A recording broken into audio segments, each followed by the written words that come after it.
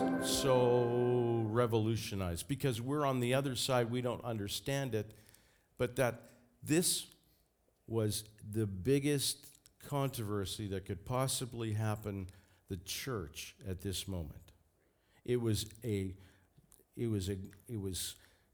took off in the context of from the upper room to a blown out, God began to pour out his Spirit on all flesh, but it was in the Jewish context. And so now, people who are not Jewish are now experiencing the same things that Jewish people were experiencing in this New Testament type era with the Holy Spirit. What do you do with that? All the way through what we've come through in church age is since the time of Jesus and the early church, we've come through ebbs and flows. The early church faced persecution, went underground. Then all of a sudden, Constantine made Christianity the religion. And you'd think that would be the pinnacle of what happened, but in essence, what it created was this whole thing of Christianity that kind of totally lost its power and its influence, and it just kind of became political and became dominating. It overlapped the entire world till finally Luther came and knocked a few theses on the door to revolutionize and bring Reformation. What is so important about that is because your faith, what took place as a little place, which became national religion, lost its whole tenor of what Christianity was all about till Martin Luther put his theses on the door. And then even then the church fought itself because God doesn't like to be put in a box of our own making. He wants to break out because he wants to tell you about who he is from Scripture. Not from your experience, not from what you think you know. He wants to be able to show you who he really is. Even Peter needed that. In the midst of your struggle of what you face each and every day, God desires to break out and to surprise your socks off.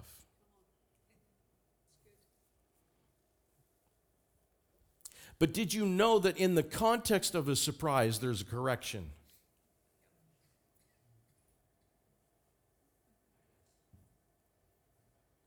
In the context of a surprise, there's a correction. And I want you to know that because in the context, we have to know that there is a correction here, because if you don't catch the correction, you'll only hear the theme of the whole tenor of this, of what the lectionary will want to tell you.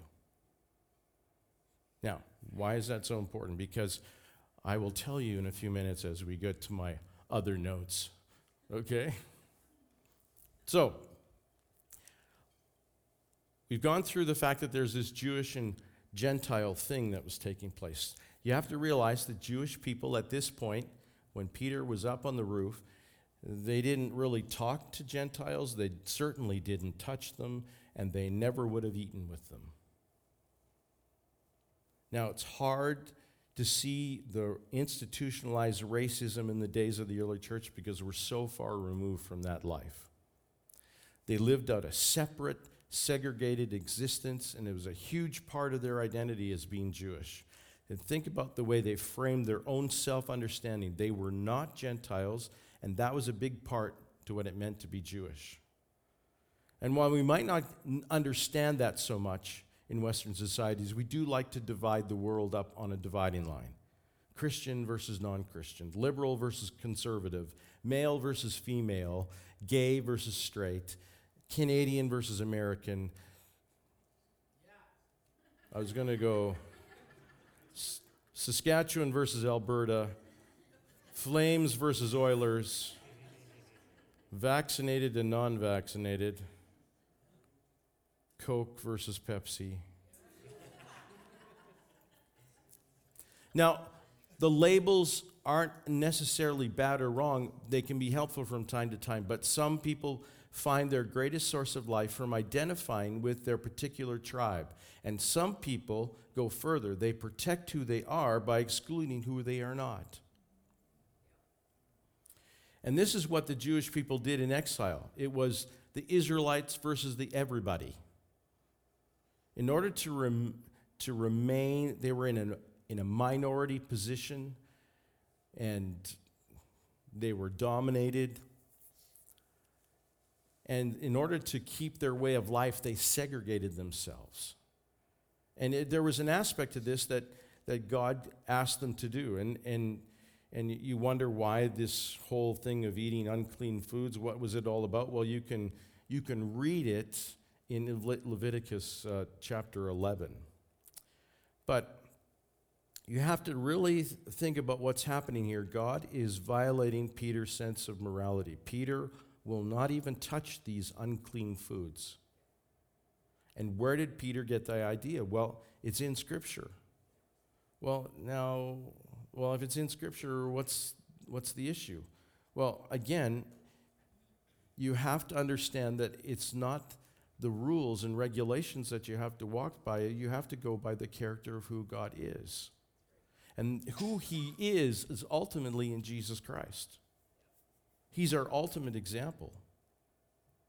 You see, we have to look to Jesus and remember Jesus said it first, and not our understanding of the Scriptures that reveals God to us.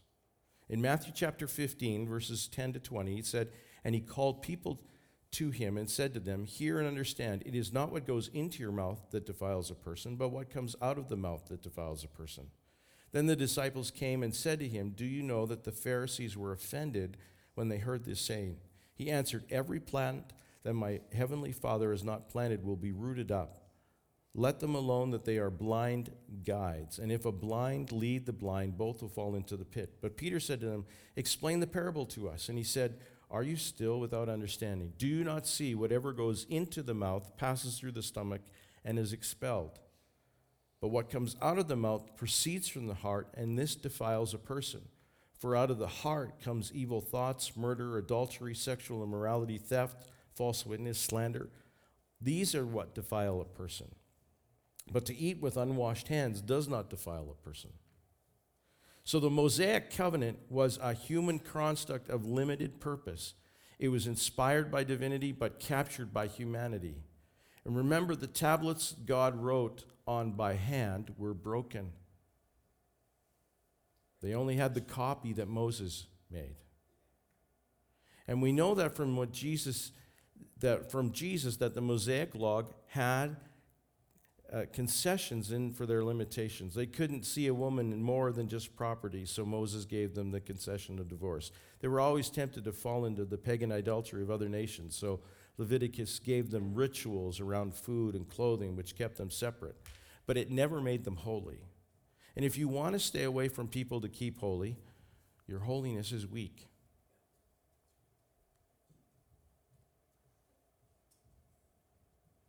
That was a good time to say amen. But because I'm doing 2 sets of notes, I got to hurry along.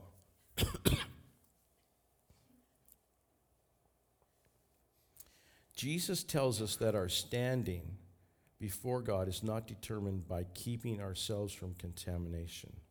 Our standing before God is determined by how we give, love, and serve from our heart. Remember the scripture passage? This new commandment I give to you, to love one another as I have loved you. So, we can be defiled, but we're always defiled by the dysfunction that comes out of us. The heart set on evil things will eventually harm other people, and this is what ultimately defiles us, using our God-given freedom to violate other people for our own gain. And this is why it's so dangerous to maintain a false sense of religious holiness while harming other people with our selfishness. Well, I believe God only works this way. But when I run my business, I'm going to make you grovel. I'm going to overcharge you. I'm going to gouge you. You see, one hand we say we're holy, the other hand says, yeah, I want what I can get out of you right now. And there are a lot of Christians that are living this duplicity, saying that they are this when they're really that. They're living this, and they're saying that.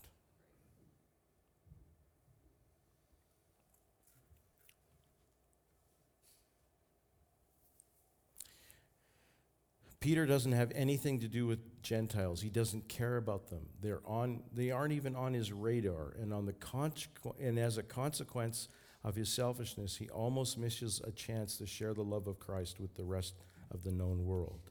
And think about how big this is. Imagine denying someone else the love of Christ because you're worried about violating your conscience. When you see someone who is living in in open, fragrant sin, what's your first thought? Is it genuinely, I love you?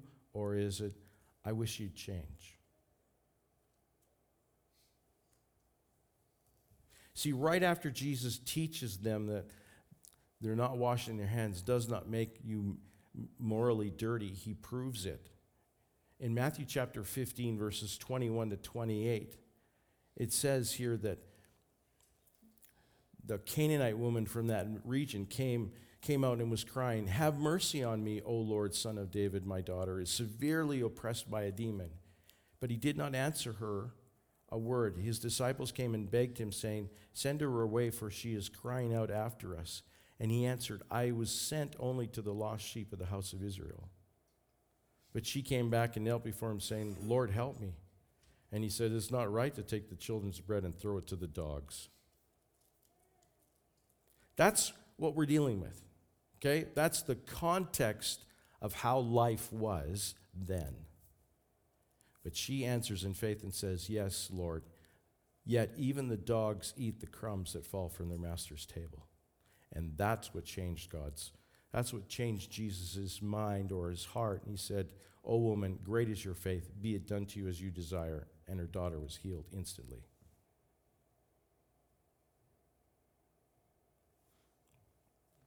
Jesus goes to a Gentile woman, someone they would have considered to be no more than a dog, and gave her the children's bread of healing.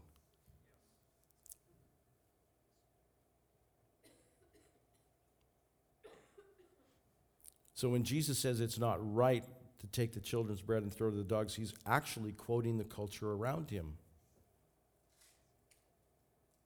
It's what his own disciples think. But this is the inside joke Jesus shares with the unclean foreign woman. He says this is the surprise that Peter saw in his vision. God does not exclude people. That's the context of what is being brought across here in the vision, that God doesn't exclude people. Now, why is it that I want to jump? Because if you only hear that in the context of this passage, I'm afraid that the voice of that will only come in the context of our culture at this particular time. The context of our culture right now is not to exclude anybody.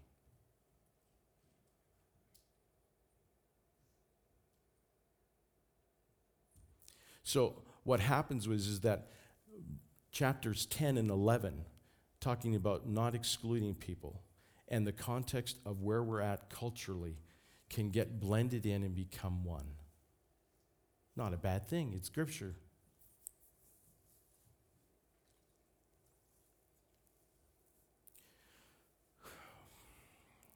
And here's where my prophetic edge touches and drives me to my knees, and I think, God, is this worldwide Christianity coming once again? Where we lose the distinctiveness of who God is.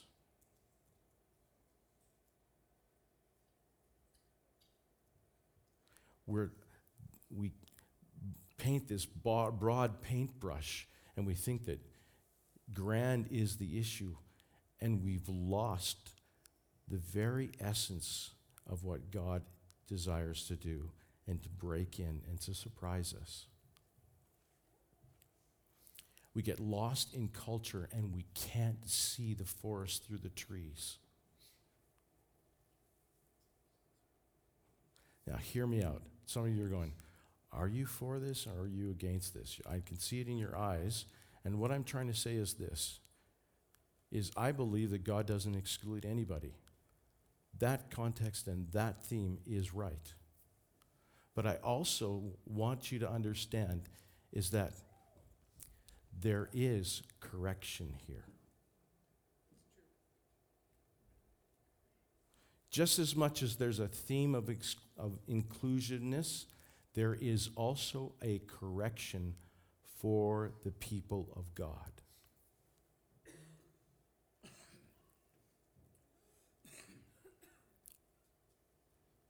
In order to understand and to experience and to fully grasp the surprise that God wants to bring you and I, we have to understand more than just what is taking place. We have to also see and know from the context that God is bigger. What he wants to do is greater than what we can see, imagine, think, feel, experience. God just doesn't want to bring an inclusiveness to say, well, just the message of that the poor and the rich and the woman and the man and the whatever, are all included in the things of God. Wonderful. But does that tell us who really God is?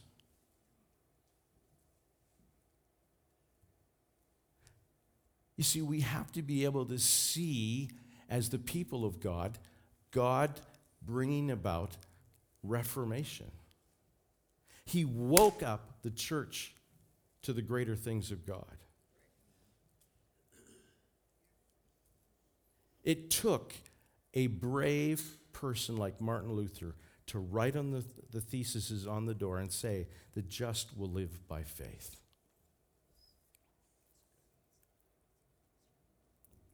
You see, God desires for you not only to understand that you can walk in inclusiveness and treat everybody the same, but there's an aspect of the love of God, the very thing he's asking you and I to be like, because that's what he measures us by the one commandment that he's given us, is that we would love one another as he has loved us. Do you understand what I'm saying? Is that it's more than just including everybody. There is an involvement with you and I that takes us to a greater level than just saying, yeah, I like you. Yeah, I like you. Yeah, you're part of me. Yeah, you're part of me. Yeah, let's all do this thing together. Let's be good buddies. Let's just enjoy one another. Let's just, you know what? Yeah, let's just include and let's all be one. Yeah, let's be one. I want to tell you the truth is that the commandment is bigger than that.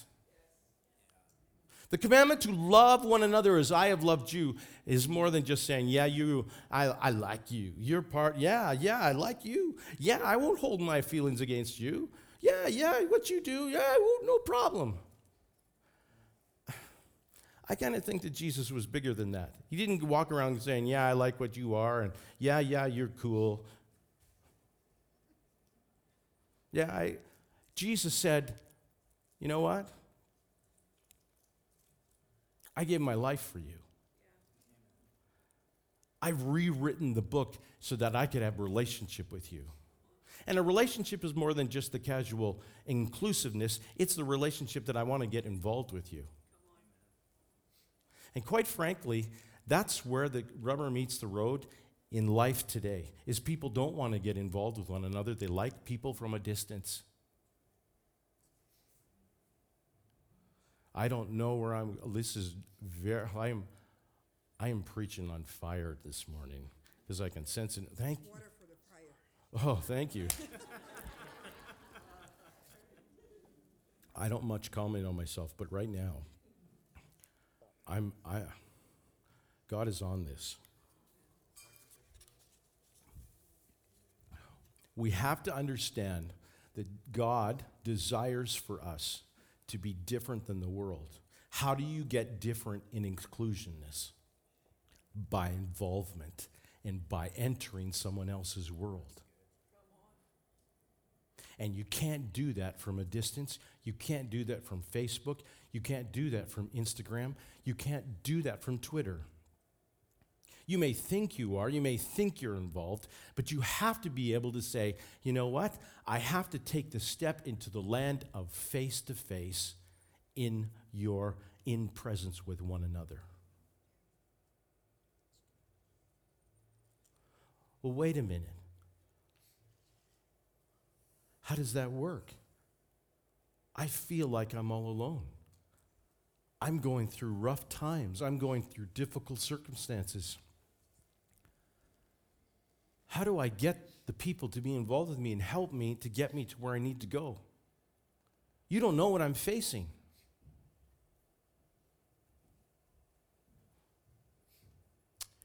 As someone famous said once, it's not what your country can do for you, it's what you can do for your country. Meaning, it's not what people can do for you, it's what you do for people that breaks and allows that facade of closeness to become real close because you get involved with them. It's funny, when you begin to get involved with someone else, they begin to appreciate and understand your sacrifice, your being, and they are more receptive to helping you after you've helped them than you waiting for them to come and help you. There's too many people today that are going around going, oh man, I just wish the pastor knew what I'm going through. Yeah, I'd wish I'd like to know too. But I don't have a revelation that all of a sudden that says, Angel needs help. Okay. Hello, Angel? I can't do that I can't do that on a grand scale, but you can in your world breaking into the people that are around you. You have a bad boss, get involved with him and love him or her. Okay? You don't like where you are? Break the barrier. There's so many people that are out saying, it's time for me. I don't know, am I preaching to just myself? But I really feel that the church is on the verge of a reformation one more time. Why? Because we got to get it. This whole thing of loving one another as I have loved you is the commandment. It's the one and only commandment Jesus gave. And guess what? It will cost more than your money. It'll cost more than your time. It's going to involve you.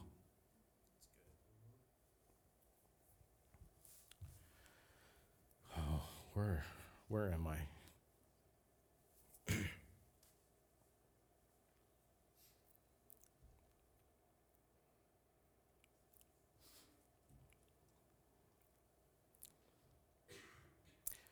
I have a line here that says, and two lines actually, and we will never defile ourselves by going outside the lines to bring someone else in. Love is always willing to get dirty, but love somehow always stays clean.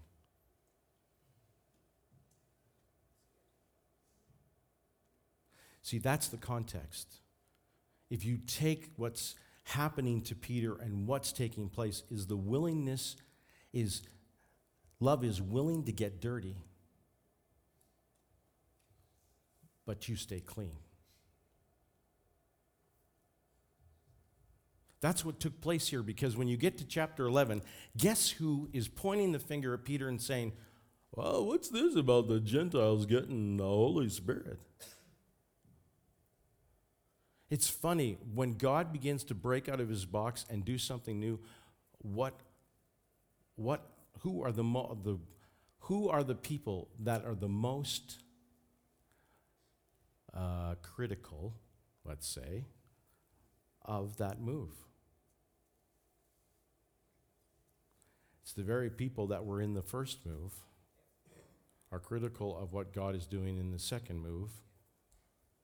And God's only moving not to contradict himself, but to breaking out of our proverbial boxes, because all he told us to do was to love one another as I have loved you.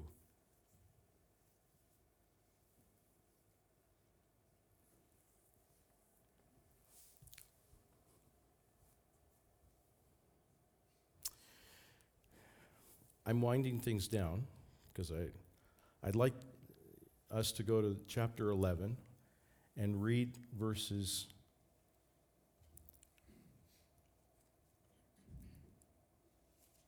15 to the end, to verse 15 to 18.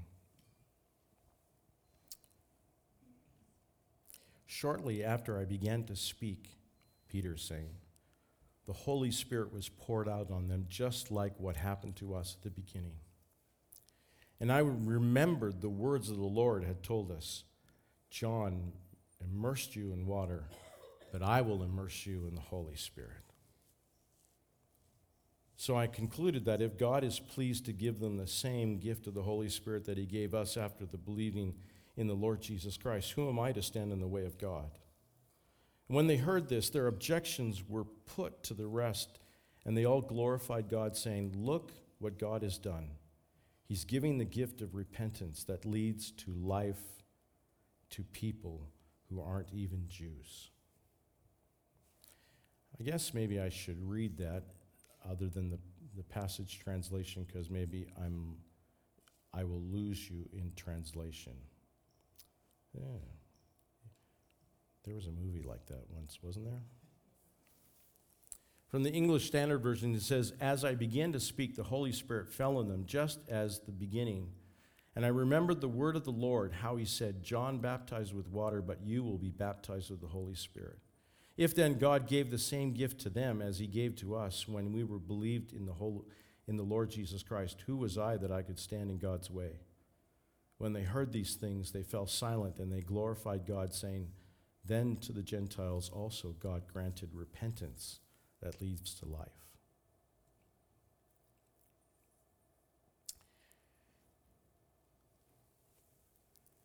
And here's the crux, is that Peter is telling the Jewish Christians what has taken place, and he sums things up from his perspective. And this is why this is so important, is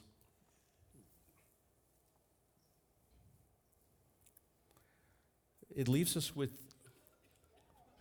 some questions that we have if we are, I think most of us here in this room can agree with Christ's commandment to love one another as I have loved you.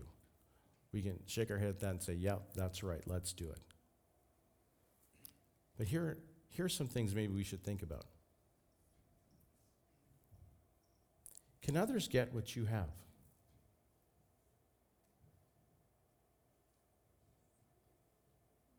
As you are living each and every day of your life, 24/7, are people getting what you have?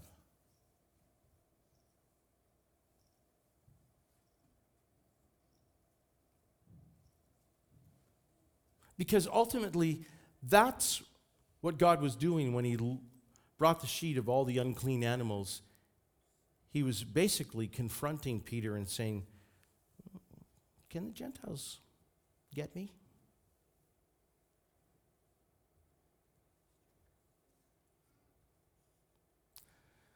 I'm going to dig a little deeper here. Can your coworker get what you have?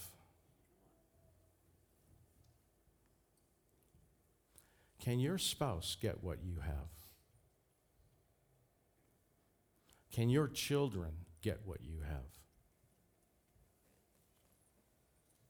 Peter, the apostle, who walked with Jesus, who basically messed up, and God forgave him and said, "Feed my lambs." This is the guy who is sitting down and praying and gets a vision of this sheet that comes down, and he's asking this. God is asking him the same question: can others get what you got?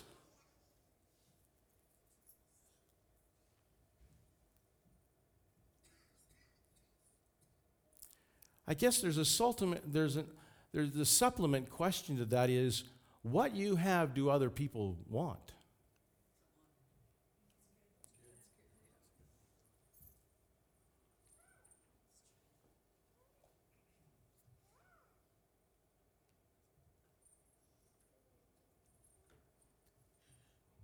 Okay, now the interesting looks are coming.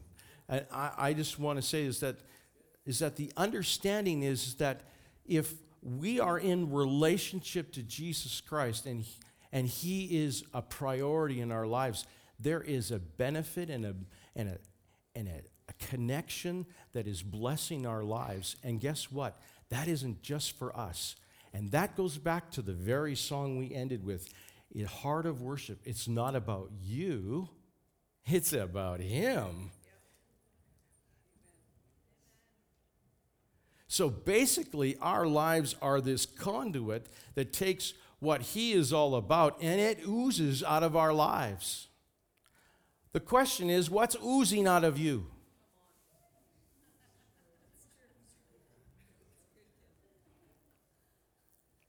Is it always about what you don't have, about what is always missing? And this goes back to my very point at the beginning at communion time. I sit here and I can go, God, what is going on? And the point is that we can always take the things of God and we can go, oh my, and we go through this evaluation of what's taking place, and we always come up missing. And even in this room, as I begin to tell you about what's oozing out of your life, you're going, well, it isn't Jesus.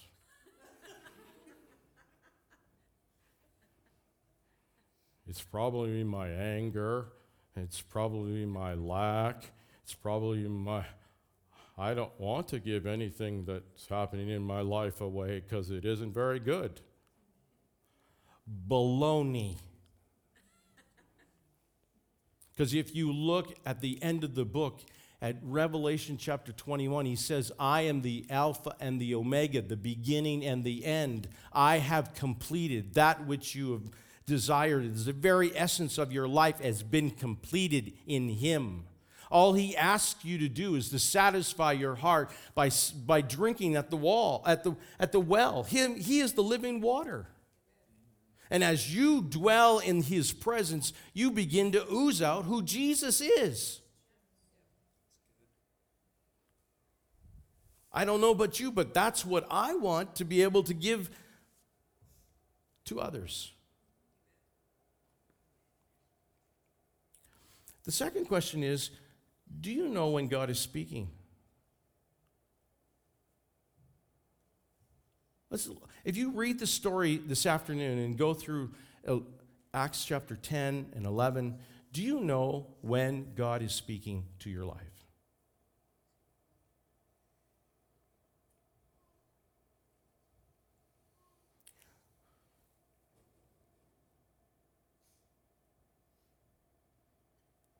Did you know that he is speaking even when things are crappy? He is speaking when you are in pain. He is speaking when you don't have enough.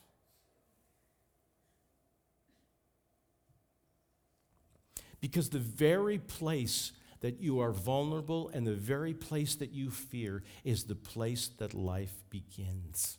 That's where we got to right here and now, over the surprises. It's the very thing, the very fear of death, the thing that bothers you the most is the place God wants to speak life and bring you to a new level so that you can release what he's already given you. It says in James that count it all joy when you face various trials and temptations because he plans to give you an upgrade. He doesn't plan for you to wallow and to sit back and go, oh my, it's happening to me again. Well, guess what? Get off the game plan and go and get and conquer your mountain because you already got it. Amen. Sorry if I look angry. But I am so desiring for a greater place where the surprise of God is normal. God is speaking. He is there to encourage and to give you hope. It's a matter of for us to follow what he is saying. It's not so much that he's not speaking, it's the fact that we desire not to do what he asked us to do.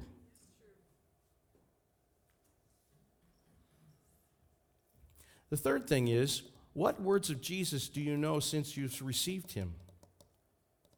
Peter says here, I remember the word of the Lord, how he said. If you want to know then what happens in the new reformation of what God wants to do in and through his church and to bring us into the life of great miracles and great purpose and great destiny, then we need to remember what he said. Sorry, I'm getting angry. I don't mean to get angry. I'm just, I want you to know is that if you, in any move of God, you can get duped if you don't understand what he said. Peter knew that this was of God because he would all of a sudden smack. Oh, yeah. He said, John, I'm going to baptize. And these guys are getting baptized in the Holy Spirit. Yes, this is God. See, if you don't know what he said, if you can't remember what he said, then get back to remembering what he said.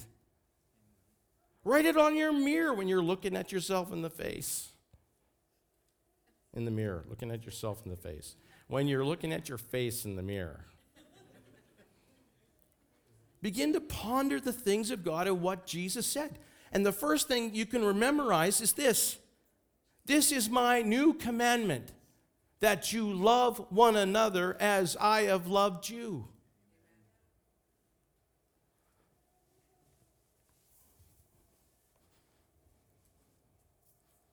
Fourth, what has God done in you that you could recognize God moving in others? If you can't recognize what God has done in you, then you need to go and get an encounter right now, right away, and don't hold back. That's the first priority. That's why we have church. That's why we have worship services. That's why we have worship people that lead us into worship so we can encounter God together. There are many people that think that right now, I don't need to have church. I can do church on my own. I'm doing this reconstructing thing. Guess what? Yes, you can encounter him at home, but you need to encounter with people. You have to be able to encounter him, and it's not a matter of sitting back and waiting for the leadership or the worship team to give us the holy-goly fuzzies and warm tickles in our gizzard before we do anything. See, they've been given a leading of certain songs that they feel that God is leading us to sing about, and it is our voice as we sing them that allows us to encounter who he is together. You can't rest on your laurels and wait for Cass to bring us into the presence of God. You can't. That's again, you're creating a positive scapegoat. You're saying, Cass, take us there, please. Please. Devin, could you please play the guitar so much so I get warm fuzzies? We can't do that. We have to be able to say, God, you are already here. I'm revved up to get a hold of you right now. Recognizing that what God has done, he will do in others, so that you can understand that if God takes place and blows the doors off of this building, or he invites other people to come in, as we talk about inclusiveness, that we're ready to say, yes, this is of God, and no, this is not, because you know you've already experienced who he is. And number 5, a man, and I've said this before, maybe last week or the week before, a man with experience is never subject to a man with a theology. The workings of God will always bring the results of God. The workings of God will bring the results of God. The workings of God will bring the results of God. The workings of God will bring the results of God. Well, you know what? In Bethel, they have this cloud. I don't know about the cloud. It must be of the devil, the cloud. The workings of God bring the results of God. The workings of God bring the results of God. It's not about the cloud. It's about the end result of what God is doing. And God needs to be glorified in all that he does. And therefore, if the cloud brings glory to God, so be it.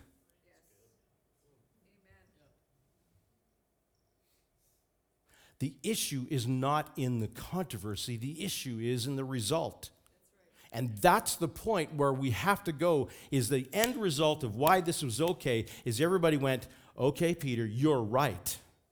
The reason why they could say you're right is because the end result meant that people of Gentile descent got a hold of the Holy Spirit, and the Holy Spirit got a hold of them, and the same thing happened to them as happened on the day of Pentecost. Therefore, it is of God. You see, people, if we allow our brain to go numb with this issue and that issue and this issue and that issue, or that didn't happen and that, we'll miss it out. It is the workings of God bring the results of God. And the result that you know, if you go back to thinking about what he said, the result is that everyone would feel loved because Christ has loved you. Are you getting the point? Is that the revelation or the reformation of the church of the 21st and 22nd century, 23rd century, should Jesus tarry, is we will become more like him.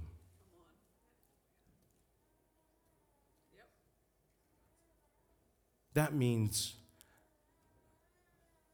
that there'll be more than just a burger stand at a garage sale. I'm not against I think that's the perfect thing to do. That's the entry level. But guess what? There's more to it than just that. People would be able to say, you know, that church, that awakening church, you know, there's some things that are going on there, but they love people. They show love in everything that they do. The love of Christ is in them. And you know what? It sounds easy, but it's extremely hard. Because in order to show the true love of Christ, you have to love people that are prickly.